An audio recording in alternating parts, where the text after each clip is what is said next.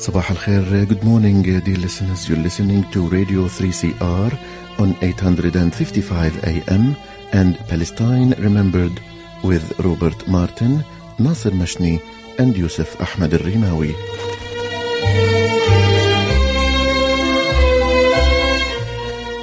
Palestine Remembered is Australia's only English language radio program that is totally dedicated to Palestine. We'd like to welcome those listening on 855 and those that will join us on podcast at 3cr.org.au.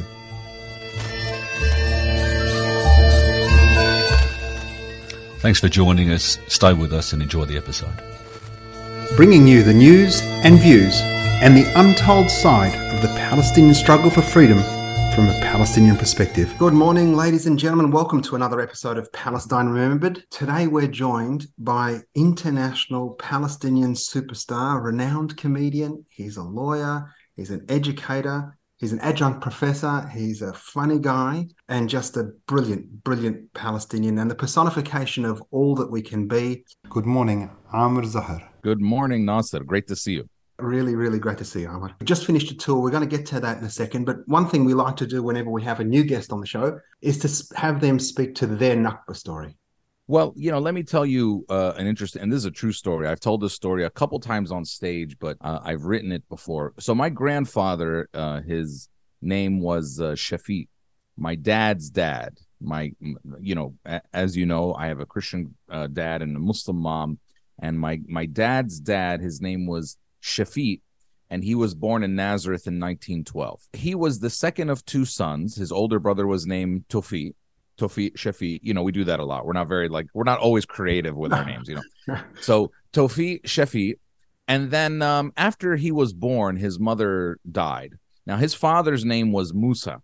Okay, so Tawfiq and Shafiq's dad, his name is Musa. Now Musa married another woman and became Tawfiq and Shafiq's stepmom.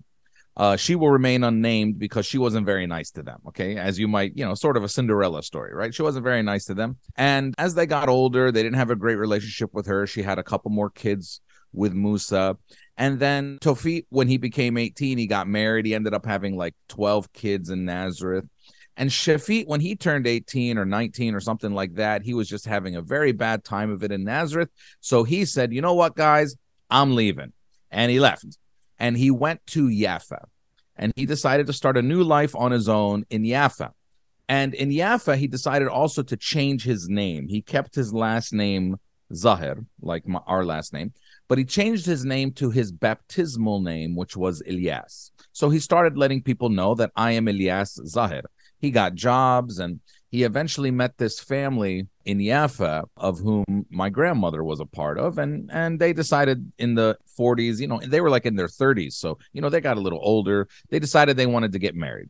In 1944, they decided they wanted to get married, and right before they were going to get married, my grandfather, Shafiq Ilyas, he's now Ilyas, got called up to fight for the British in World War II, because, many Palestinians were drafted by the British to fight in World War II. So he went to go fight, and he got shot. I think it was in France. He got shot in the leg, and, they sent him home. Now, somehow the news got back to Nazareth, because they had heard that he went to Jaffa, but they kind of, they lost contact. Somehow news got to Jaffa that Shafiq Ilyas had died in the war. And when people in Jaffa told Shafiq Ilyas that, hey, your family in Nazareth thinks you're dead, he said, good.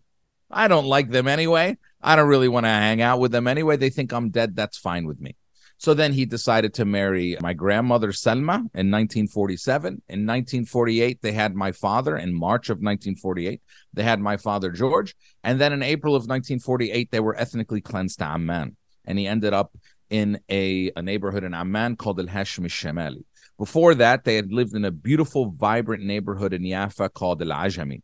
Now, Jaffa was one of the cultural and economic centers of Palestine. That's why Shafiq moved there when he left Nazareth. But they took all of Jaffa. They kicked out many thousands of Palestinians from Jaffa and Lid, Ramle, that whole region where there was many, many successful Palestinians.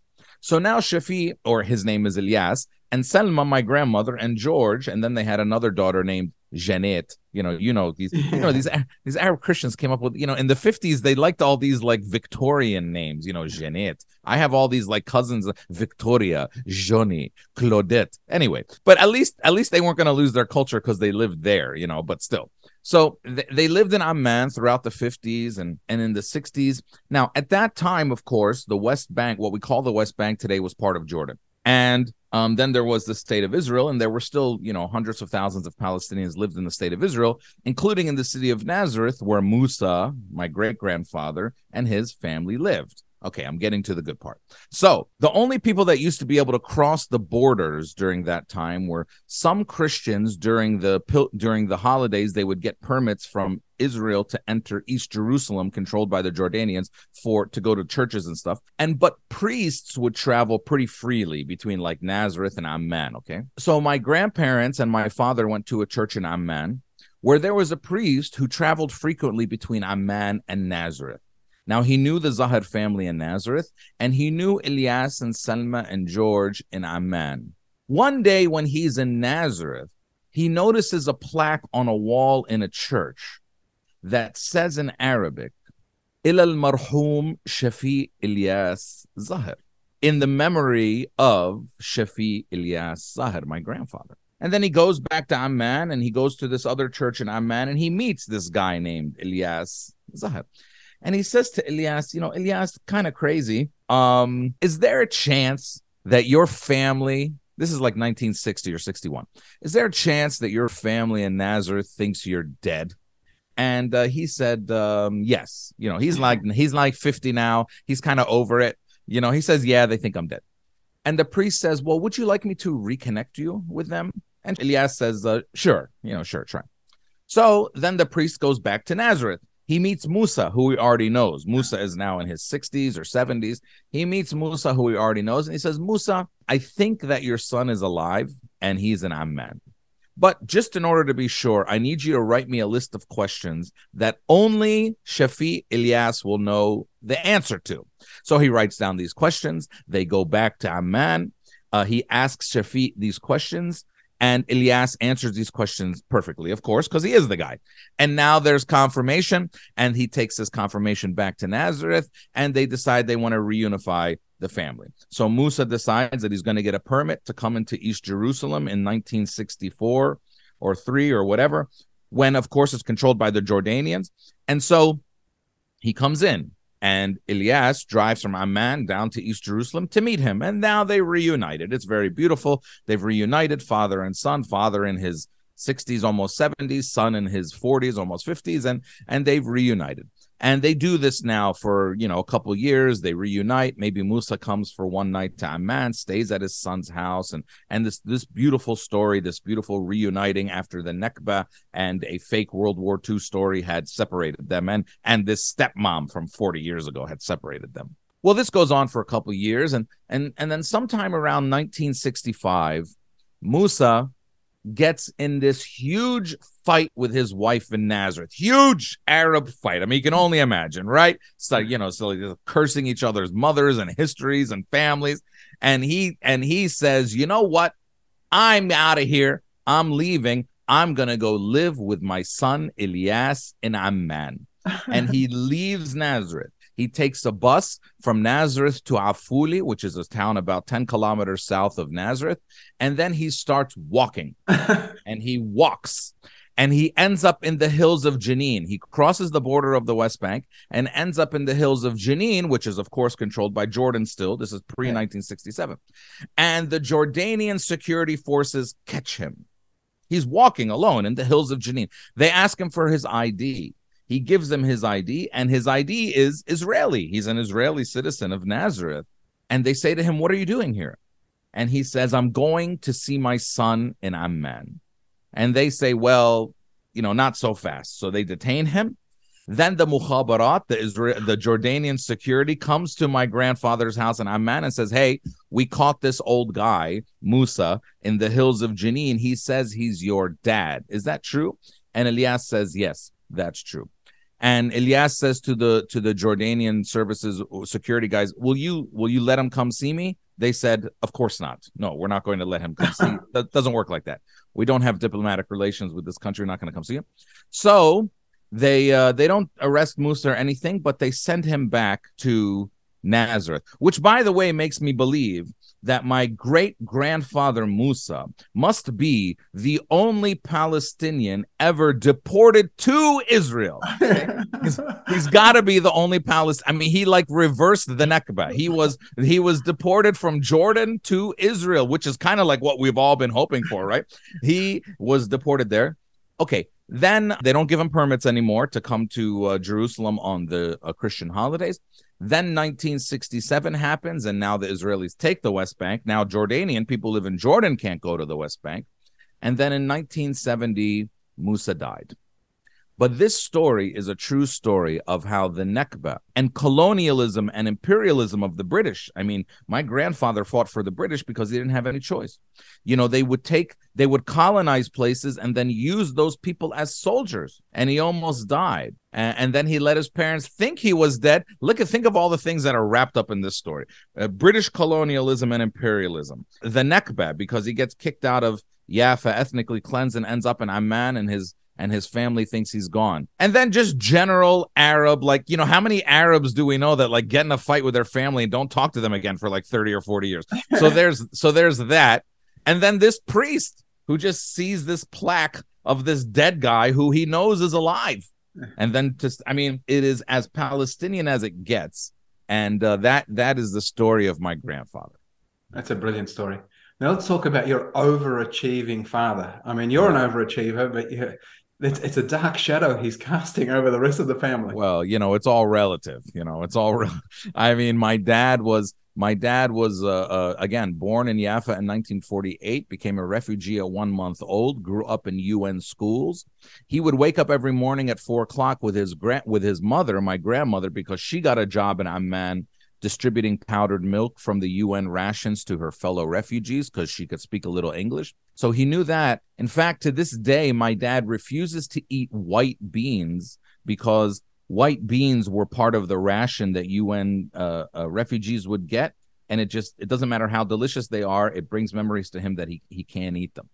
And he grew up in UN schools. He finished very high in high school, so he was able to go to college. And then just so that he could get a master's degree, he had to finish very high in college, and he did. And then just so that he could get a PhD, he had to finish very high in his master's degree, and he did, of course. And then, you know, he ended up in America, and this guy, you know, by the way, he went back to Jordan to teach. And then because he was still Palestinian and loud, he got kicked out of Jordan, which ended up, you know, I wish he would have just stayed. I mean, maybe he just would have stayed like some middle-class professor in Jordan with an American PhD. But no, the Jordanians decided to get involved in this thing, and they kicked him out of Jordan. And then he ended up in America, and then he gets a job with a research company in America called DuPont, the largest chemical company in the world. They decide, hey, this guy's pretty talented. They let him run a research lab, and then what does he do? 41 patents. 41 patents later, he's working on like bulletproof vests and Stainmaster carpets and polymers, and he's just creating new plastics out of nowhere, this Palestinian refugee. 41 patents. Then he has 4 kids. And what do? I mean, we're just American spoiled kids. We're asking to go out on the miniature golf and all this kind of stuff. And this guy is like, you know, supporting us, supporting his cousins back in Jordan. And, you know, we have to live with this guy. And this, you know, I mean, total overachiever. It's like the joke I tell on stage, right? I mean, I bring home my test, I get a 96, and my father says, "Where's the other 4?" And then he used to have, oh my God, in Australia, do they have like parent-teacher conferences? Oh my God. My dad never misses one of those. Only not because he cares. He never misses them because he needs to ask the teachers one important question. So do you guys offer any extra credit work? Because if they're, you know, we had this thing called extra credit. Like, you know, your teacher might say, you know, you could do what you have to do, but if you want to do this other stuff, you might get extra credit. Once my dad discovered the concept of extra credit, he'd get mad at teachers who didn't offer it. And then, by the way, and when I was like in the 5th grade, my teachers, we lived in a, you know, suburban America. When I was in the 5th or 6th grade, my teachers went on strike because they weren't getting paid enough. And what did my dad do? My Palestinian PhD full of patents dad, he decides, guess what? we're going to go strike with the teachers because he's still Palestinian. So he goes down on the picket line, starts striking with the teachers. He's striking with the teachers, and then when their salary thing gets, he struck with it. He went go strike with the teachers, but it's because the teachers were asking for more money.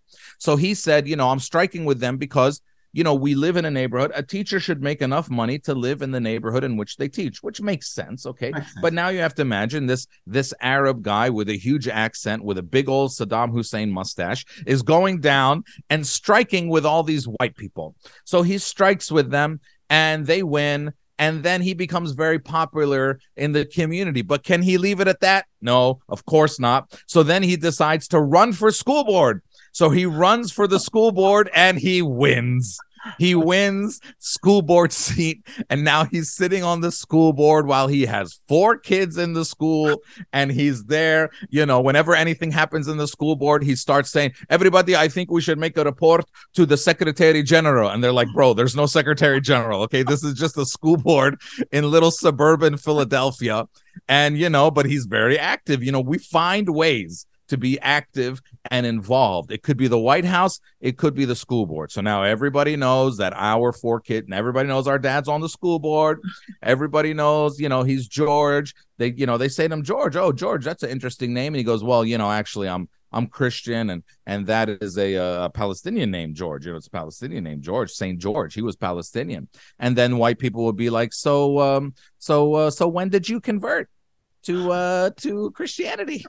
He's like, well, actually we invented Christianity. So you got to deal with this. I mean, we can, Arabs invented everything according to my dad. I would bring home my chemistry homework, hoping that, you hope at least you get a little wasta, right? That your dad will help you. Say, Baba, can you help me with my chemistry homework? Because I just want the answer. Okay, the answer is like carbon or something. Just give me the answer. First, he looks at the question. Then he's immediately disappointed. So he's immediately disappointed. So I can't believe that you don't even know the answer right away to this question. All right, Baba, I'm sorry. Can you tell me how to do it? Sure. But first, I don't know if you know this, Arabs invented chemistry. I'm like, all right. So now you feel like culturally ashamed that you don't know the answer to this, and it takes about 15 minutes later, and then finally maybe he lets you know that the answer is carbon. This is the problem of dealing with a refugee in the house. They never stop. They just never stop. I mean, we had to push him to retire, please retire. And he finally retired after all these patents. He's got, Google the U.S. Patent Office and just put my dad's name in, and it's like Google result after Google result after Google result of this guy, George Zaheb. So this is the world that we lived in. And then what did I do? I became a comedian. I go around, I tell jokes, they pay me money. Finally, now he's accepted. I went to law school, so you have to get an advanced degree. I went to law school. Finally, he's accepted this, and he's excited about it. My mom is the one. They come to my shows sometimes, and they walk around after my shows, and because I talk about my parents in my shows, as you know, and they walk around after my shows, and my dad is very excited. He'll walk up to people and be like, the guy he's talking about in the shows, that's me. I am the inspiration for all of this. And my mom walks around after my shows and says, yes, I think he's very funny, but he is a lawyer. So this is what I'm dealing with, Nasser. 45. I've never been to therapy. I guess comedy is my therapy. The stage is my therapy. You're lucky to have that. When I came home with those questions from my father, first, before anything, this is a year 7 question and you're in year 9. How could you not know this? And then the teeth would grind like, you're my heir. You've disappointed all of your ancestors. Well, the problem is kids back home. Look, there's no question that if you're raised in the Arab world, you are just smarter than if you're raised in America and Australia, because the schools are, they just have higher standards, unfortunately. And most importantly, though, the politics of the world and even the politics of the countries we live in, like America, affects them more than it affects Americans. Yeah. So they know it. So, you walk up to I've done it happen before, like 10 years ago, I walked up to like a little 6-year-old Palestinian kid in Jerusalem, and he said to me, "You are from America?" I said, yeah. He said, so do you think that Barack Obama will win enough votes to get re-election in the Electoral College? I'm like, what the fuck are you talking about? Go play soccer. What's wrong with you? But like, this is the world that they live in. Yeah. It is unbelievable. It just goes to show that we've been held back. Sometimes we say about ourselves that, we're not organized enough and it's not true. They have bled us and made us fight each other for such a long time. But Qatar and the World Cup showed that if Arabs have opportunity and money and means, they can put on some of the best global events and have very organized societies. And of course we can. And of course we did. And they call us uncivilized. Remember, uncivilized at the beginning of the Ukraine war. I mean, give me a break. I mean, we invented chemistry. We invented all these things. Baghdad, 1,000 years ago, had a municipal sewage system. 1,000 years ago, while British kings and queens were shitting in a hole in the ground. So I'm done hearing. There's political reasons for these things that are going on today. There's imperial reasons for these things going on today, not cultural reasons. And they always try to make us feel like it's our culture is deficient. It's your culture, it's your religion, whatever. And no, it has been an orchestrated campaign of pushing down the Arab world. I mean, American foreign policy for at least 120 years has been based on pushing down and pushing back the Arab world. And if you look at the regimes they have attacked and the regimes they like tend to be sometimes a little bit more religious fundamentalist based regimes. And the regimes they've attacked and tried to kill have been the regimes that push pan-Arab pride and we're all in this together and let's all be one people. So it's clear what's going on. And luckily these things are reversing now. Technology has changed a lot.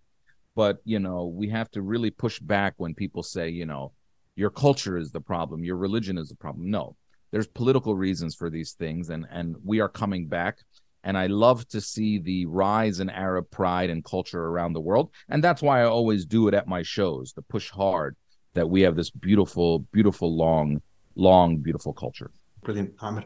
Now, you came out and you did a national tour, the east coast of Australia. PANSMA, the Palestinian Australian New Zealand Medical Association, they brought you out and you did a gala event in New South Wales. And then from there to New Zealand to Adelaide, Adelaide to Melbourne, Melbourne back to Sydney. So you've done 5 shows in about a week. Yes. You must be exhausted. I am. My time is not fully on yet, but it's a beautiful place. The people down here, something I realize with Palestinians and Arabs around the world is that, we might live in certain places and we take on the characteristics of those places. So, New York Palestinians are a little rough around the edges. San Francisco Palestinians are hippies. Australian Palestinians say a curse word every other word. But ultimately, we are still all Palestinian Arabs with the beauty and generosity and affection of our culture, and that is something that we connect with no matter what. So to experience that, I always tell people. By the way, my American friends, even my American Arab friends, all they're asking me, and just to let you know how dumb we are. I mean, what do you think is the one question I got from all my Arab American friends during this last week? Did you see a kangaroo? Did you see a kangaroo? That's right. Did you see a kangaroo? Can you take a selfie with a koala? These are the things that I've been hearing. Okay, just to let you know how globally aware we are. I'm very lucky in my job, and come to my next show so you can hear how I know Janet Jackson. But I'm very lucky in my job that I say this in the show. I said 99% of the world doesn't know who I am, but 1% does. And this 1% loves me very much. They're very dedicated to me because I talk about Palestine and I talk about the truth and I'll never stop. But the weird thing about this 1% is that this 1% doesn't live in 1% of the world. They live in 100% of the world, because being Palestinian means you live everywhere. You can live anywhere except Palestine. We live in every corner of the world. We have slept with every citizenship in the world. And so we are multiracial, multi-ethnic, multi-everything. And for people who only have one Palestinian parent, like, your kids, you said your wife is Lebanese, you're Palestinian. I tell people, I say there's no such thing as half Palestinian. If you're a little Palestinian, you're as Palestinian as the rest of us. And that beauty of that struggle and culture and truth being passed down, it lives in every corner of the world. So only 1% of the world might know who I am, but I am internationally, globally famous in every part of the world, even if it's only a couple people. So, I take a lot of pride in that. I think you can extend that to intergalactic. I would listen. I wouldn't be surprised if Israel kicked some of us to Mars too. Maybe there's some of us there. Who knows? But I mean, I haven't been. The only place I haven't been yet is Antarctica, and there's got to be a Palestinian there. There's got to. They're all PhDs. They're all PhDs. So they're PhDs, and I don't know. Antarctica must need like a jewelry store or a gas station. I mean, we must be there. I mean, we're everywhere. For instance, the Debuanis, your people, they have made a base in some remote nowhere town in New Mexico called Gallup, New Mexico, where one Debuani went like 40 years ago. Yeah. He made friends with the natives because there's lots of reservations out there. He saw that they made beautiful jewelry and they weren't really selling it to white people. So he started buying it from the natives and then selling it to white people at a big profit. And he became that guy. And then he told another guy and he said, come here. And there's like nobody in Gallup. I mean, really, it's a small town. It has like 5,000 people, but it has like a Dear Debuani Association of Gallup, New Mexico, and a mosque. And they have weddings, and like singers have to fly from Chicago to Albuquerque and then drive 2 hours to Gallup to walk into a room of 300 Debuanis for a wedding. I mean, this is what we do. And so it is a very, very beautiful thing. Being Palestinian has meant that we've had to deal with all this struggle and all this dispossession and hurt and suffering for 75 years. But it means everyone in the world probably knows a Palestinian because of our struggle. And everyone has heard the story, and it's finally taking root. Things are changing. And as far as I'm concerned, Netanyahu can stay prime minister because he's going to liberate Palestine by accident. And we'll name a street after him, and all that kind of stuff. But it's being us is a very crazy alternate universe type thing, but I happen to believe it's one of the most beautiful things in the world. I mean, otherwise, why else would I ever be friends with somebody in Melbourne, Australia? Mm-hmm. Only you, because you're Palestinian. We share this thing immediately with each other, and that kind of beauty can never be matched by anything else. It was the worst thing and the best thing that ever happened to us, Zionism. That's right. Ahmed, we've only got a few minutes left. Why don't you tell us when you're coming back and when what we might expect the next time you're here? Well, I'll put together a new show. Comedians, I don't know if I told you this before, Nasser, but I wish I was a singer, man. A singer sings one song, 2 songs maybe, and they can sing that. It becomes popular, and they can sing it for 30 years. Okay, and they can go to the same place over and over again and sing it for people. Just say sing. And by the way, when you go to like concert and the singer's like, I'm going to sing one of my new songs, everybody boos. No, sing the old song. Okay. I wish I was a singer. Instead, I'm a comedian where if somebody comes to my show and then they come to another show like a year later, they're like, oh, I heard that joke before. I don't like. So I have to come up with new stuff. So I need a little time, first of all. Okay. But I would love to start coming to Australia once a year, maybe once every 2 years, and doing shows and connecting with people over and over again because, it's a beautiful place physically. The people have kept our strong Palestinian Arab culture. So hopefully I'll be here next year. I want to do a few more cities. I would love to go to Perth. I would love to go to Brisbane, Canberra, visit a few more communities, and really tell our story more and more as Palestinians and Arabs. And so I'll tell you, my price will be a lot higher. I mean, it's a long flight. I mean, man, woo! I don't know if I can do it again. I did it once. I'm like a drug dealer, man. I came here. I did it once for a good price. But now we're going market rates. No more Arab negotiating. No, but I mean it has been a wonderful, wonderful thing, and I can't wait to come back. Frankly, brilliant, Ahmed. Well, you do something for us so well with culture, with art, with comedy. It's humanize us, and with all the demonization of everything that comes with being a Palestinian. Your shows, and I know in our show in Melbourne, we had quite a few white people, including Robert in the front row, who felt like he was part of the show. You cast us in a different light and really show Palestine for the beauty that it is. So thanks so very much for all that you do, Ahmed.